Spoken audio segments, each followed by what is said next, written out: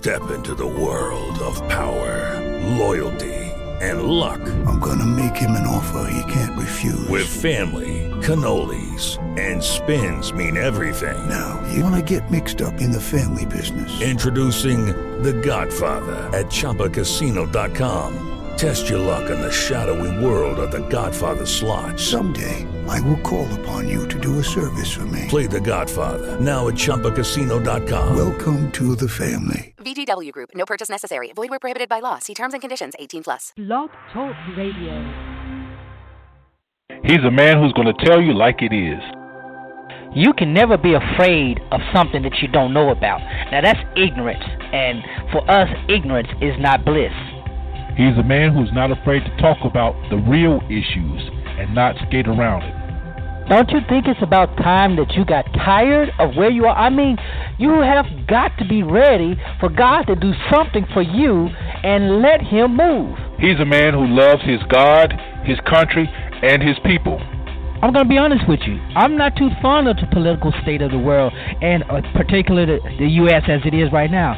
But if you want change, you have to make it happen. You can't keep settling for less than what you ought to have. He's a man who's sowing seeds of life, love, and liberation to anybody who's willing to hear. There comes a point in time where everybody just needs to shut their mouth up and listen to God. And God is the one who will lead us, and God is in all truth. He'll tell us everything we need. That covers every area, every facet, from politics to church to you name it. God's got it covered. He's a man that seeks the heart of God for the people of God. You're listening to Zera Today with Pastor Neal.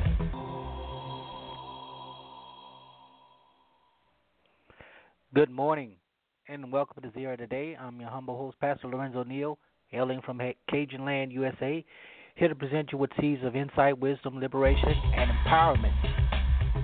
And we are promoting a knowledge that is engaging and transforming. We are here to help you, our listeners, to know and being and impacting the world around you. And you're welcome to join us on this illuminating journey. There's several ways you can do it. You can call in 347-237-5230 if you want to get on the air. You can also hit us up on the chat room that is open right now. You can go to the chat room, Blog Talk Radio, the chat room, Zera Today. Get in there and get your thoughts on there. Also, we're on Twitter at Zera Network, Zera Radio at Twitter. And hit me up on my email, pastorlorenzoneal@gmail.com. There's several ways you can do it. Oh, yes, go to our Facebook page, the Zera Network on Facebook, and like the page, follow the page. You can catch up with all shows, topics from there, and tune in to the link. You can get access to the link from there also. Several ways. We just invite you to join us in all ways. We're glad that you are with us this last Wednesday of April. This year is going by so fast. I mean, it's hard to believe. Monday will be May, and it's my birthday month, and I'm excited about that. So it's going to be a wonderful time in May. We'll be sharing some things coming up for May, and we hope that you'll join us with that as we go forth in that. But yeah, it's the last Wednesday in May, rounding up the last few days of the first 100 days of President Trump's administration, 2017. Boy, it's been an interesting thing. But I'm not even going to talk about that. That's not what I'm going to talk about. Got an interesting thing I want to talk about today, and the question is, who goes to hell? Who goes to heaven? How does one go to hell? How does one go to heaven? In light of one pastor's rebuttal and rebuke of Ghandi and former President Jimmy Carter. We're going to talk about that and put it in perspective, because it's still something I wrestle with, and I'm sure a lot of other Christians wrestle with. Maybe you don't wrestle with it at all. Maybe you're clear cut on this answer. There is only black and white. There is no gray. I'd love to hear from you about that. You can share but it is what it is. So that's what we're going to get talking. I just want to preface today. We've had several incidents that I feel I need to address regarding gun violence. And I'm starting off the show with this because I am an advocate gun violence prevention, gun safety, responsible gun ownership. I am a fellow with the Everytown for Gun Safety, Gun Safety, Everytown for Gun Safety Survivor Network. I've been impacted by gun violence on two primary occasions, and just recently here in the state of Mississippi, in Vicksburg, Mississippi, over the weekend, a 3-year-old child had access to a gun at the home that the child was, and because of the access, the child played with the gun and accidentally shot itself fatally. And so 3 years old with access to a gun and is no longer with us because of that access. And just 2 days ago, right across the street from the church where I serve as pastor, New Bethel AME Church, a teenager, 16-year-old teenager, who should have been in school because this is in the middle of the day, in the park. There's a little park and playground across the street from our church next to a Head Start center, which is also connected to a daycare center. And this 16-year-old is in the park, has gotten access to a gun, and for whatever reason came to the park to play with the gun, accidentally shoots himself. Grateful this was not fatal. He didn't die from the wounds, but the thought of him having access to a weapon and not knowing how to use the weapon and accidentally shooting himself really is disconcerting to me. So I want to put out a message about gun violence prevention. If you are a gun owner, I want you to be responsible. I mean, this is not a shot at the Second Amendment. This is not anything to take away your guns, but this is a message of responsibility. If you're going to have a firearm in the home, and if you have children, minor children, please secure those firearms. Do all that you can to secure those firearms so that they do not have access to them. My grandfather, when we were growing up, we knew where his guns were. We knew where he kept them, but we never ever touched them, even though they weren't by any means secure. We just knew that our behinds weren't secure if we touched them or played with them, anything like that. He had one rifle that was in the house, literally right behind a chair that we could get. As a matter of fact, most of the time we sat in the chair close to it, to the weapon, but we never once played with that. We had our own BB and pellet guns that we played with, and we were taught how to be responsible gun owners. We were taught how to shoot responsibly, all of that stuff. But it's dangerous. You hear about the gun violence that's affecting teenagers, and teenagers right now, young adults between the ages of 16 and 25 or 30 are committing most of the murders, statistically, in the black community. I don't know what it is in the white community, but statistically in the black community, that's the general age group between 16 and 30.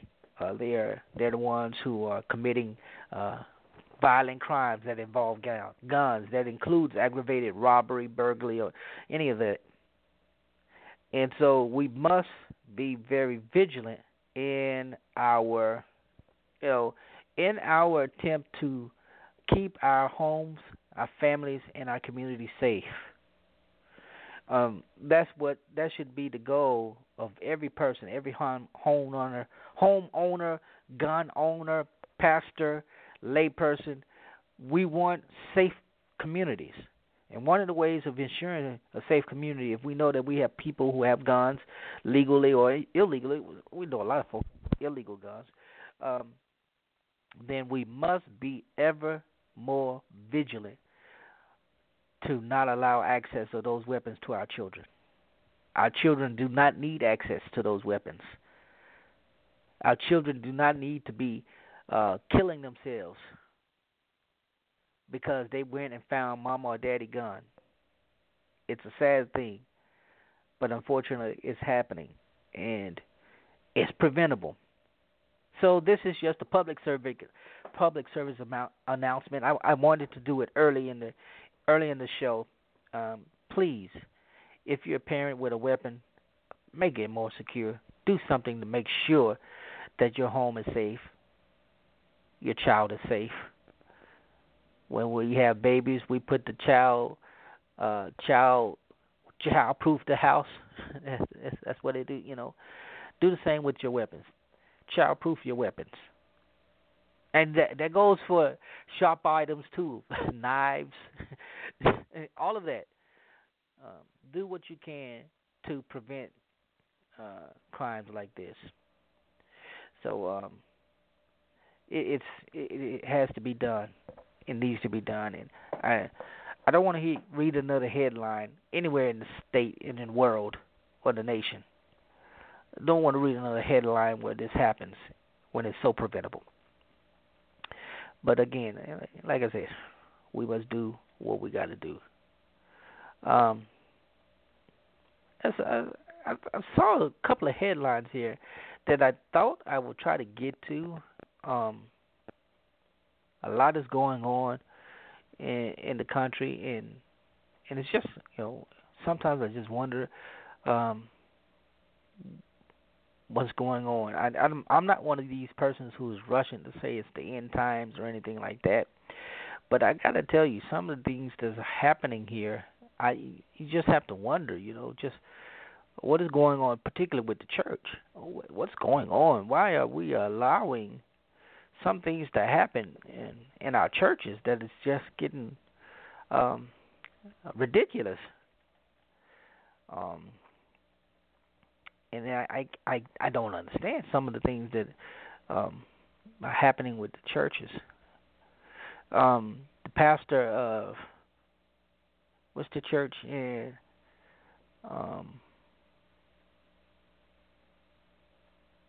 Geez, I just forgot it just that quick. I guess maybe I shouldn't be reporting on it. Oh, no. Okay, let me get to this one. There was a story earlier, really grieved my soul, and it's a story of a young man. I'm gonna tell this story, then I get back to the other one about Potter's House Church of Denver. There was a young man whose girlfriend committed suicide. They were college students, both college students. The girlfriend committed suicide, and he felt people were blaming him for her suicide, and because he felt people were blaming him for her suicide, he committed suicide. And they brought up renewed the debate about suicide being an unforgivable sin. Now, Scripture does not say that at all. Scripture does not imply at all that suicide is an unforgivable sin. The church picked up on this centuries ago for some reason, and they've not. This comes mostly from the Roman Catholic tradition. Again, it's maybe a papal bull or something that was instituted stating this, but you won't find scripture about it. I mean, because technically there are scriptures where people committed suicide. Saul committed suicide. What about Eutychus, the young boy who fell out the window? Could that be considered suicide? No, I'm stretching that. That's a stretch. But these two teenagers committed suicide. She I think the young lady was pregnant. But it's sad that okay, I just pulled it up. Marquise Brown and the girlfriend Mercedes. I don't see her last name, but anyway,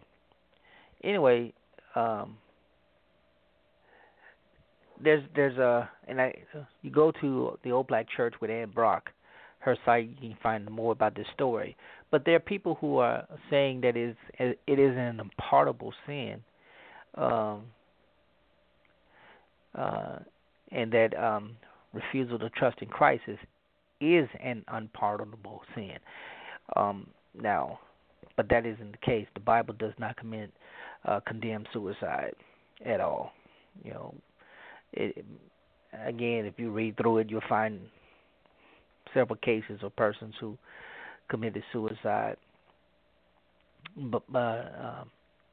But it does condemn blasphemy. Whatever blasphemy is. And that's a subject for another day. So I just thought I'd share that story. But let me get back to this story about Pastor Chris Hill, who's former pastor of the Potter's House Church of Denver, Colorado, has apparently he has resigned because he was having an affair with one of his staff members, I believe.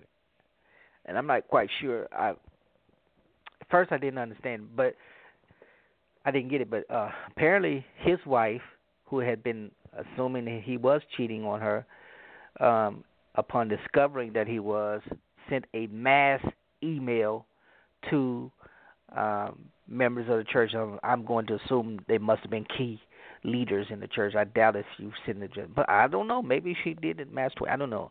But anyway, she exposed him. He steps down for a bit, but apparently now he has resigned as the pastor, and he and his wife will be getting a divorce. Now, what saddens me, and I say this, not in any way condemning anything, any person, judging any person, because just as he put it, got himself in that place, I know I've been in that vulnerable place before. I know what it's like, not to the degree of doing what he did, but I do understand. Well, no, I don't. He had a relationship with a person that he married and employed and served. She served as his spiritual daughter, something to that nature. I don't know. Daughter in the ministry. I don't know what that means. But this was in some ways, it's very much an abuse of power. If he were Bill O'Reilly, he'd be forced to step down, or I don't know. I just had a little fun there. But what grieves me is that this is happening more frequently with pastors, and it's not just a heterosexual thing now, because there are pastors there are clergy who are having extramarital affairs with homosexuals, homosexual extramarital affairs. So it's an issue that we really have to address at the church, with our clergy, with pastors and lay people. Ministers in training, whoever it may be. And it's really not about sexual purity as much as it is about being authentic and transparent and being aware of that sexual desires, instead of trying to repress them. How do you express them without it becoming sin, or is that possible to do so? I don't know. I know we have sexual desires, and there's nothing wrong with that. And I know what Scripture says about, especially for me being single, and I know what it's like to be a pastor who has fornicated and had committed sexual immorality. I know what it's like, and I know how to be accountable, and I've had to be accountable. But my thing is, while we're in this position, while we're learning of these acts, while we know this is going on, what can we do other than just sweep it on the rug. Yes, he's going to resign, but that's not going to stop his ministry. He'll sit down for a while and he'll have another opportunity to minister. He'll have another opportunity, maybe another opportunity to pastor. It probably won't be a mega church, but there's still people who will be loyal to this man in spite of what he's done. And we who are in the spirit must restore such a one, being aware of our own givings to such occasion. And I think when we do things like that, yes, it's a sad occasion, but we in the black church know this is this happens more than this is nothing new. This has been going on for generations. However, now we have more means of exposing. And I know it's nothing but the Lord has been keeping me from being exposed. Now, take that how you want it. But my point is, I don't think we should run it through, run them down because of it. But we should encourage him. Yes, we should pray for him, and yes, we should strongly admonish the man to deal with his, with this thing, this whole situation now, because there are a lot of families that are affected by it. Not just he and his wife, but the young lady and her husband, their families, the church families. The church family must deal with it. The community surrounding the church and the Potter House family, Bishop Jakes has to deal with it, and those acquainted with Bishop Jakes have to deal. I mean, this is something that he really has to adjust. And yes, Bishop Jakes will be dealing with. He may touch on this in this. He has a conference that's coming up with a political conference that's coming up that he'll be hosting, along with Bishop Harry Jackson and I think Paula White. A couple other persons are involved. That will be a part of this political conference. But again, this is something we have to do now. In the AME Church, we have a process regarding clergy sexual misconduct. We have that in place. A lot of churches don't have that in place. But that's again, we've got to learn to be proactive. We have to be proactive and less reactive. So I'm confident that this will lead to a greater sense of spiritual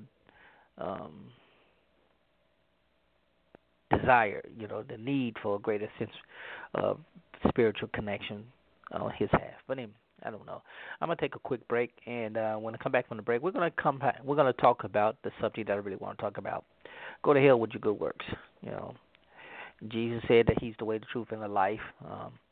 And Dr. Robert Jeffress, who pastors First Baptist in Dallas, says it doesn't matter how good or noble or whatever, you still can go to hell if you don't have faith in Christ. So we'll talk about that and when we get back right after this.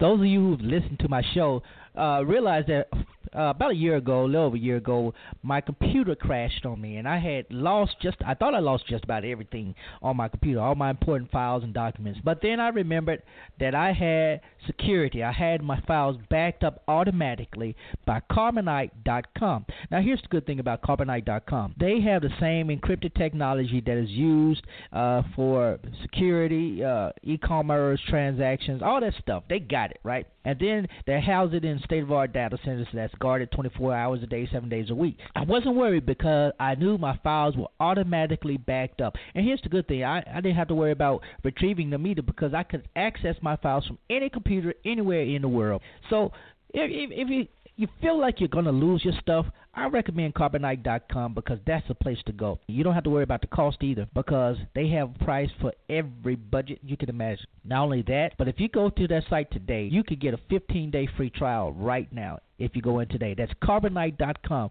for all your online backing needs. All they do is back up your files online. They don't do anything else. You can be guaranteed that all of your important documents, everything that you love on your computer will be safe and secure. Check them out today at Carbonite.com for your online backup.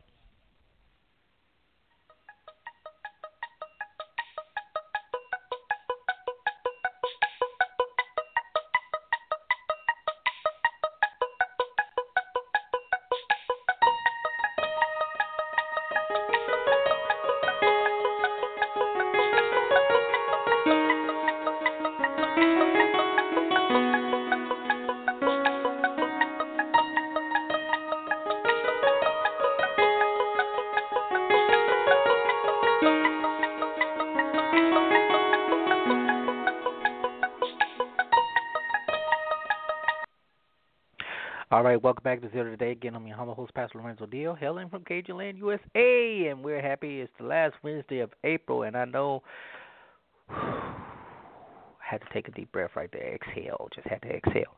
But anyway, so we're talking about today what counts as going towards heaven. What is it that is required for an individual to get into heaven or hell? Now, most of us, we hear the words of Jesus in John chapter 14 and 6, and we quote them over and over, and we say it over and over. I am the way, the truth, and the life. No man can see the Father except by me, right? So many theologians have taken that and said and used it to say that well, you can't get to heaven without going through Jesus. And you know, as a Christian believer, my stance, and I just say it out, you cannot earn salvation and be reconciled to God and have your sins justified without going through Christ, without going through Jesus of Nazareth. By that, I mean that it was the act of him being crucified, buried, and being raised from the dead that reconciled us back to God, that justified us, and because of this work on the cross, by faith, his righteousness becomes our righteousness. As Paul writes in Romans chapter 5, just as Abraham obeyed God and it was counted toward him as righteousness, it was credited to him as righteousness. Even so, it's the same with our faith in Christ. Now, does that mean automatically going to heaven because of that? That's the question. Now, of course, I believe that a saving work of faith and a profession of faith in the work of Christ on the cross, Jesus on the cross, as according to Romans 10:9 and 10, that if we believe in our hearts and confess with our mouth that God raised Jesus from the dead, we shall be saved. I believe that, and we can go through scriptures left and right, all through Acts and others. Of course, we can find that. But we're dealing with not with the writings of Paul, not dealing with the writings of others through the epistles. I'm dealing with the gospel right now, particularly the words that Jesus spake in the gospels, the ones that are in red in your Bible. What does Jesus say? What are his words regarding himself as the only means of access to heaven? Now, let's go to the article. The article comes from, and it's on the Christian Post if you want to and several other outlets, Christian Post, Black Christian News. I'm quite sure several other posts, websites have this story posted. But Pastor Robert Jeffress, who's the pastor of the First Baptist Church of Dallas, former president of the Southern Baptist Convention, and of a supporter of then candidate and now President Donald Trump. One of the few religious leaders who was the first to endorse his candidacy. Dr. Jeffress has gone on record in a sermon rebuking former President Jimmy Carter for an answer to a question that was presented to him at a conference of some kind where Jimmy Carter was a guest or a panelist. I don't know, but anyway, the question was asked to President Carter: could a person like Mahatma Ghandi, who led the fight for Indian independence and who, although being a Hindu, preached the message of nonviolence that influenced many persons I know, including and more profoundly Dr. Martin Luther King Jr. And so the question was, would Mahatma Gandhi go to hell for not having a faith in Christ? And President Carter did the answer that he gave. I commend him. Said, in so many words, he says he is not the one who has the ability to determine who goes where. He didn't have the ability to determine who goes where, and that he lets the works speak for himself, right? To which Pastor Jeffress apparently, and I'm trying to pull this up now. I had it, and I don't know what I did with it when I had it.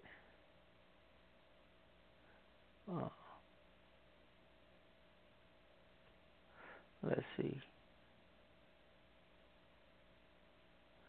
I know I had it somewhere. Just anyway, so let me see. I might be able to pull it up somewhere else. But in essence, Pastor Jeffress was said he wonders what part of hell Mahatma Gandhi might be in. And the whole point of this is, we forget when we're so quick to place people in heaven and hell. Now, let me preface this. This week, the state of Arkansas executed several persons on death row. And, while there were judges who put stay on those executions because of the means of the chemicals that was going to be used to do the execution, saying that it wasn't not ethical, but it wasn't good. So anyway, those persons were executed. People were crying out in defense of those persons, saying that life must be spared. There's no eye for an eye, tooth for tooth, abolish death penalty, so forth and so on. And then I think from the perspective of the victim's family, having had this happen before, persons who have been murdered, lives taken violently, and you want to forgive, and so you do forgive, and you want that person to be able to live life, and then you think about, no, in many cases, they took out the lives of someone violently, and you think their lives should not be spared. What if those persons never show remorse? They never confess. Should they go to hell? That's questionable. I won't condemn them, but I wouldn't be unhappy if they were in there. No, but this goes back to the argument of faith and works. James put it this way. You go through and you read the Epistle of James, the first chapter and the second chapter, and you see the eloquence of the argument that he tries to present regarding works and faith. We know that as a believer, you should be displaying good works. However, at the same time, as a believer, good works do not exonerate you from having to confess a saving or profess a saving faith in the redemptive work of God. Okay? So the argument is that if a person is good enough, can they still have access to heaven? Well, the answer to that question is, if we were in the Old Testament, yes, that would be true, because Old Testament required only one thing, and that was following the law, keeping the law. And the law was summarized, that we call it the Decalogue today, the Ten Commandments, but there were several other addenda to those original 10. But Jesus summarized those 10 in 2, where he says, first, love God with all your heart, with all your soul, with all your mind. That's the first one. And then the second one is you love your neighbor as you love yourself. Okay, and those two were greater than the commandments and the prophets. So by that statement, it appears as if Jesus is saying doing good works is great, but it's still essentially in and of themselves, the good works are not enough. However, loving God and loving your neighbor are sufficient. Then Paul comes behind and says, well, that's good and the law is good, but the greater of the responsibility fell on God to justify us. If Paul's argument began really in chapter 1 of Romans, his the bulk of his theological argument for this begins in Romans chapter 1, but in Romans chapter 3 and verse 23, and we all know that one, is something that we love to say. Romans 3:23, we love to say it. In Romans, excuse me.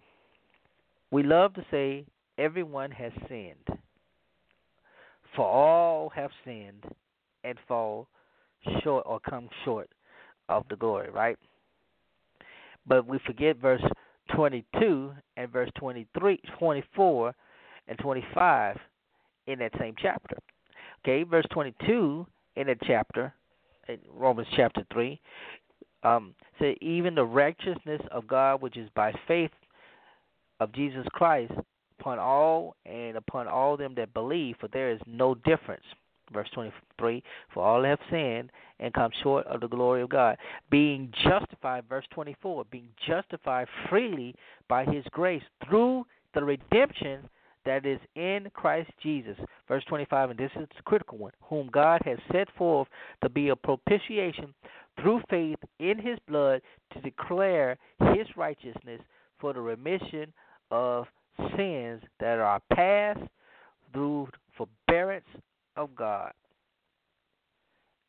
Now, and then, there's the other one, Romans 6, the other one, 6 and 26. 6 and 23, I'm sorry. I don't know where I get 26 from. For the wages of sin is death, but the gift of God is eternal life through Jesus Christ our Lord. Now, you have to put both of those in context, and when you put both of those in context, you see a very good argument Paul puts forth there. But again,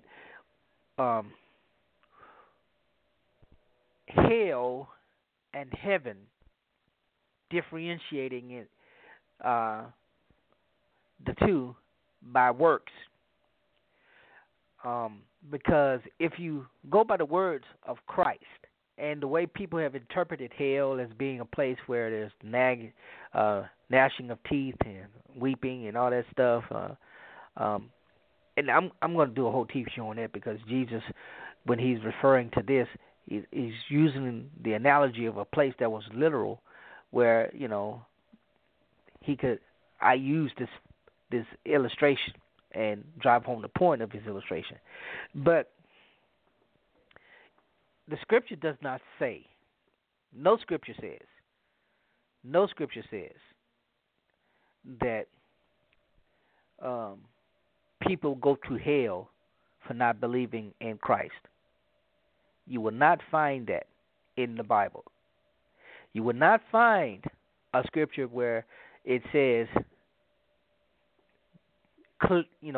where there's clarity on it, where it's direct in saying, if you do not believe in Jesus Christ, you are going to hell. You will not find that. What you will find is scriptures that infer such, but it's not direct, and the inference is limited. There's a limited inference. It's not a direct inference. It's not a coded inference. It's just limited. By limited, it means that out of context, if you single it out, you can say this is what this is saying. But then you put it in the context of the writing, particularly when it comes to the writings of Paul, which is where we get a lot of this from. That's what it is. Now, you have to be clear. For example, when Jesus in Matthew 24:25, somewhere in there, Jesus is doing his talking, and most of what he's talking, we've interpreted to be foresaying, prophesying, end time, and some of it could be interpreted as that, but most of the time it was prophesying, but it wasn't prophesying far into the future, but mostly, a limited time frame, because Jesus was very insightful. He had an insight into the contemporary world that he lived that was remarkable. He was on to understand the dynamics, both politically and spiritually, and he spake to such. He spoke to that, the dynamic of the religious leadership and of the political leadership, and in Jerusalem, that was one and the same. The political and religious leadership were both part of an oppressive regime, and so they didn't really have freedom. But I digress. But in chapter 25, this is one of the things he talks about. One of the stories he talks about is that there were people who went out and did good,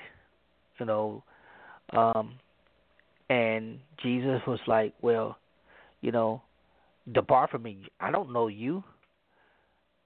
And they were like, well, how you not know me? Did I prophesy your name? Did I do any of that? And he goes and he says, look, when I was hungry, you didn't feed me. When I was thirsty, you didn't give me anything to drink. When I was a stranger and I needed clothes, you didn't take me in. You didn't give me clothes. When I was sick, you didn't visit me. When I was in prison, you never came to saw me. And he said, so, depart from me. Go into, your curse. Go into everlasting fire. Prepare for the devil and his angels. Okay? Now, Jesus was saying this as a parable. He was not saying this about himself, because he's not saying, I said this. But he's telling the story of a king. This is what a king said, the person. And it's not clear if he's implying himself being the king. Okay? It's not clear if he's implying that he is the king and there were persons who declared themselves to be righteous, but their righteousness was insufficient because what he said needed to be done, they did not do. And then to the others who were deemed, insufficiently righteously, he says to them, well, you did what was required of you. And so, we have taken this and we said, well, this is what Jesus said. Jesus is the king. He's not talking about someone else. It's not a story, but it is a story. It's a parable. He's conveying a point. It's a political point as well as a religious point. Like I said before, he had an amazing way of doing that, but his point remains the same until we get to the last part where he says, "Depart from me, you curse, an everlasting fire." Where the devils and the angels are. Now, does that mean that those people who he rejected him? He rejected those persons. He said those persons, what they did was insufficient for him. And because of their insufficiency, they were then unqualified to be in his presence, to be where he was. He said, "Come to me," but then he says, "Depart from me."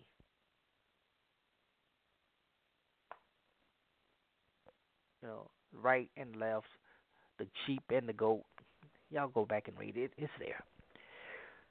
So the question becomes of sufficiency of salvation for hell or for heaven, and the question.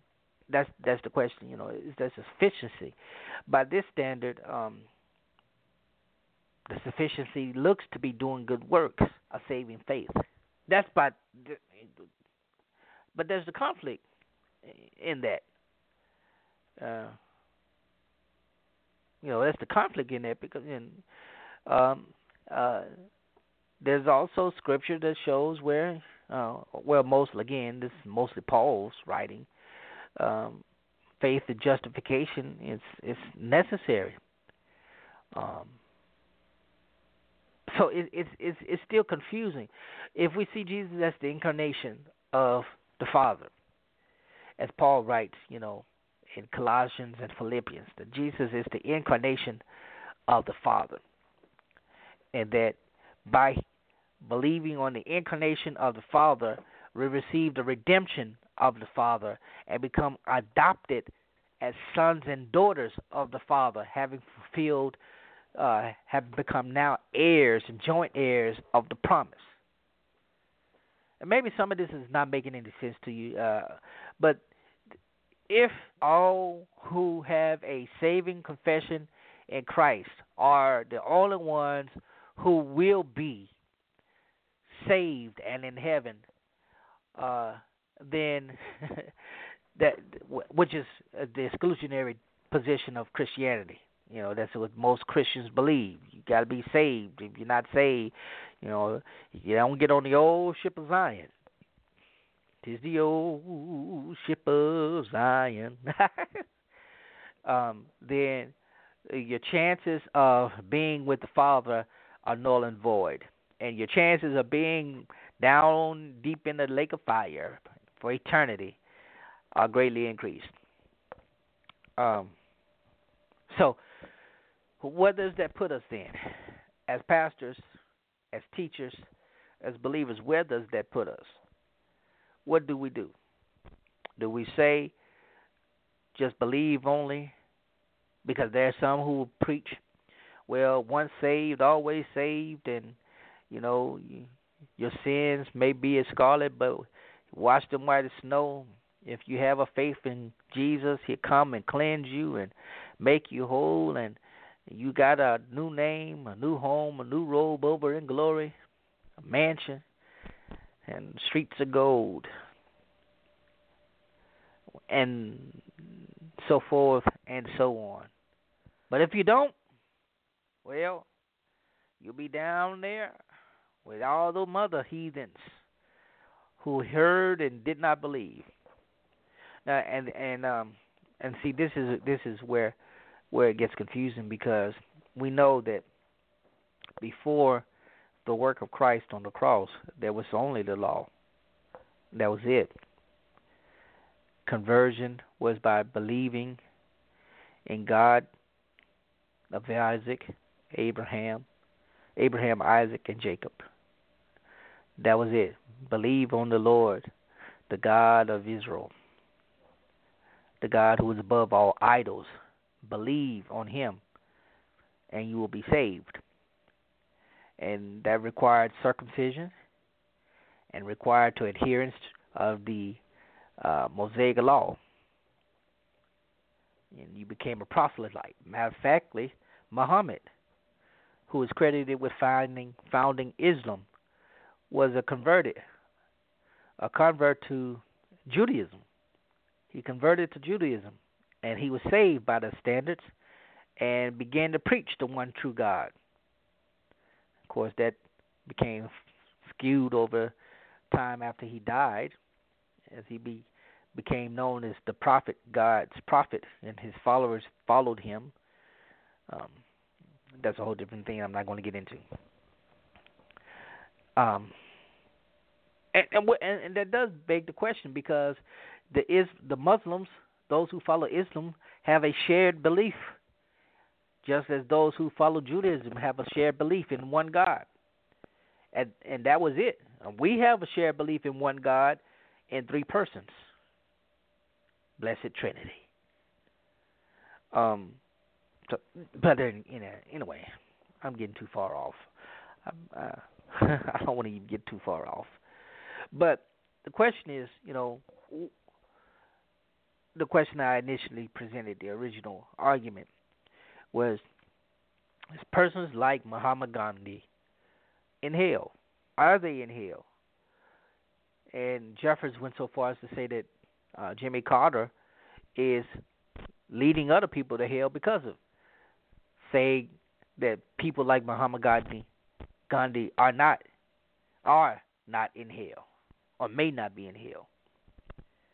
But I tell you this much, I bet a lot of us are going to be surprised when we get to glory and find who is there and who are not there. But, I mean, if we're going to preach the gospel, we must preach an inclusive gospel. Yes, we must preach. If we're going to preach it like we quote John 3:16 and put in this context, John 3:16 is not about Jesus himself, but we use it today within that constraint. But it is in original content, in context, it's not about, he's not talking about himself. But hey, what do I know? I don't know. But anyway, if we're going to preach an inclusive gospel, we can preach John 3:16. Whosoever believe in him shall not perish, but have an everlasting life. Whosoever, God sent his only begotten Son. Okay? Whoever believes in him perish. Did not say when they believe in him. I know a lot of persons that I believed I led to Jesus Christ, but I know now in retrospect I did not lead them to Christ. I kind of I didn't persuade them.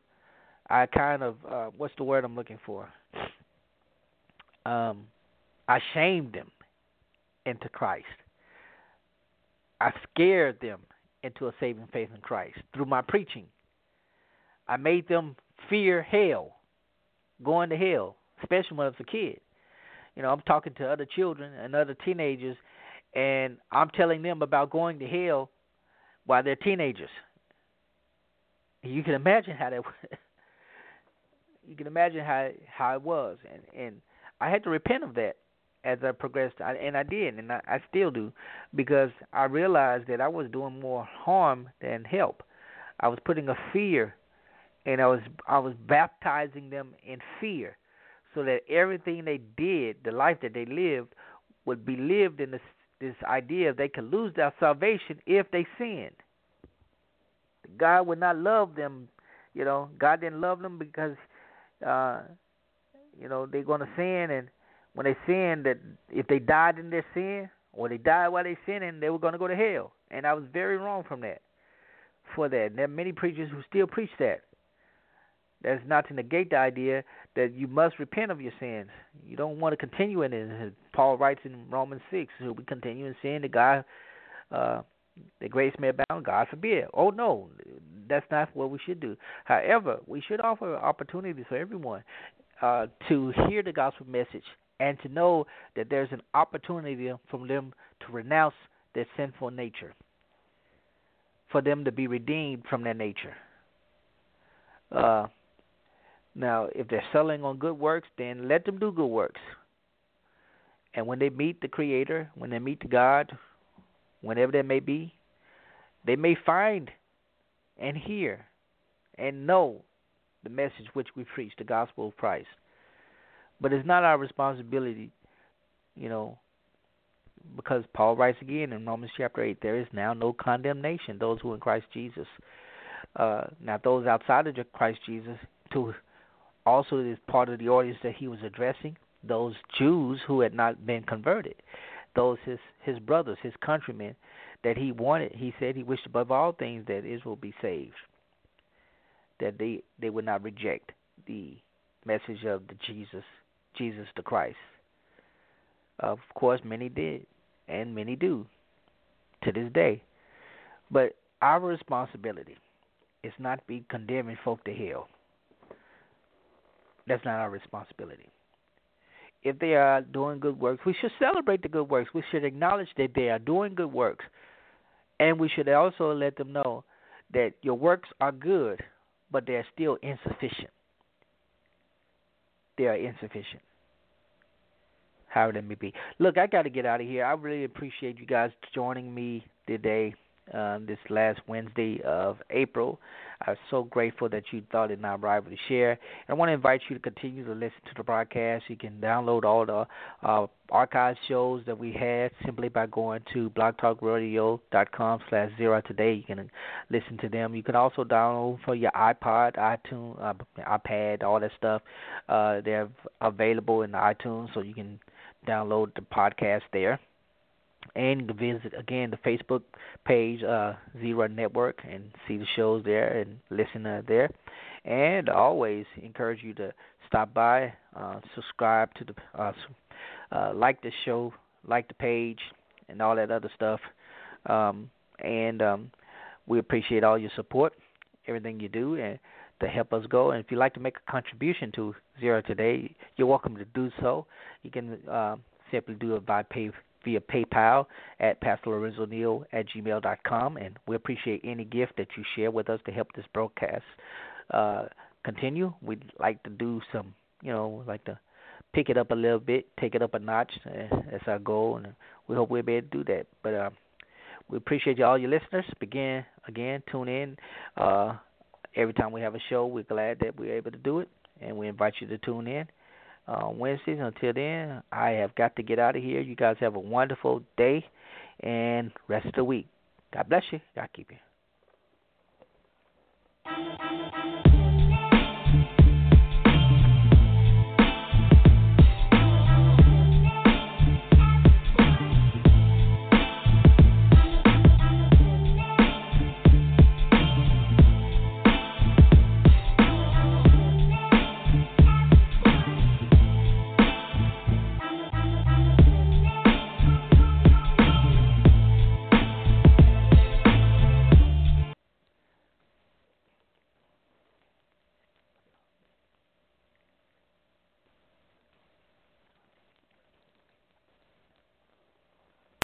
Lucky Land Slots, you can get lucky just about anywhere. Dearly beloved, we are gathered here today to... Has anyone seen the bride and groom?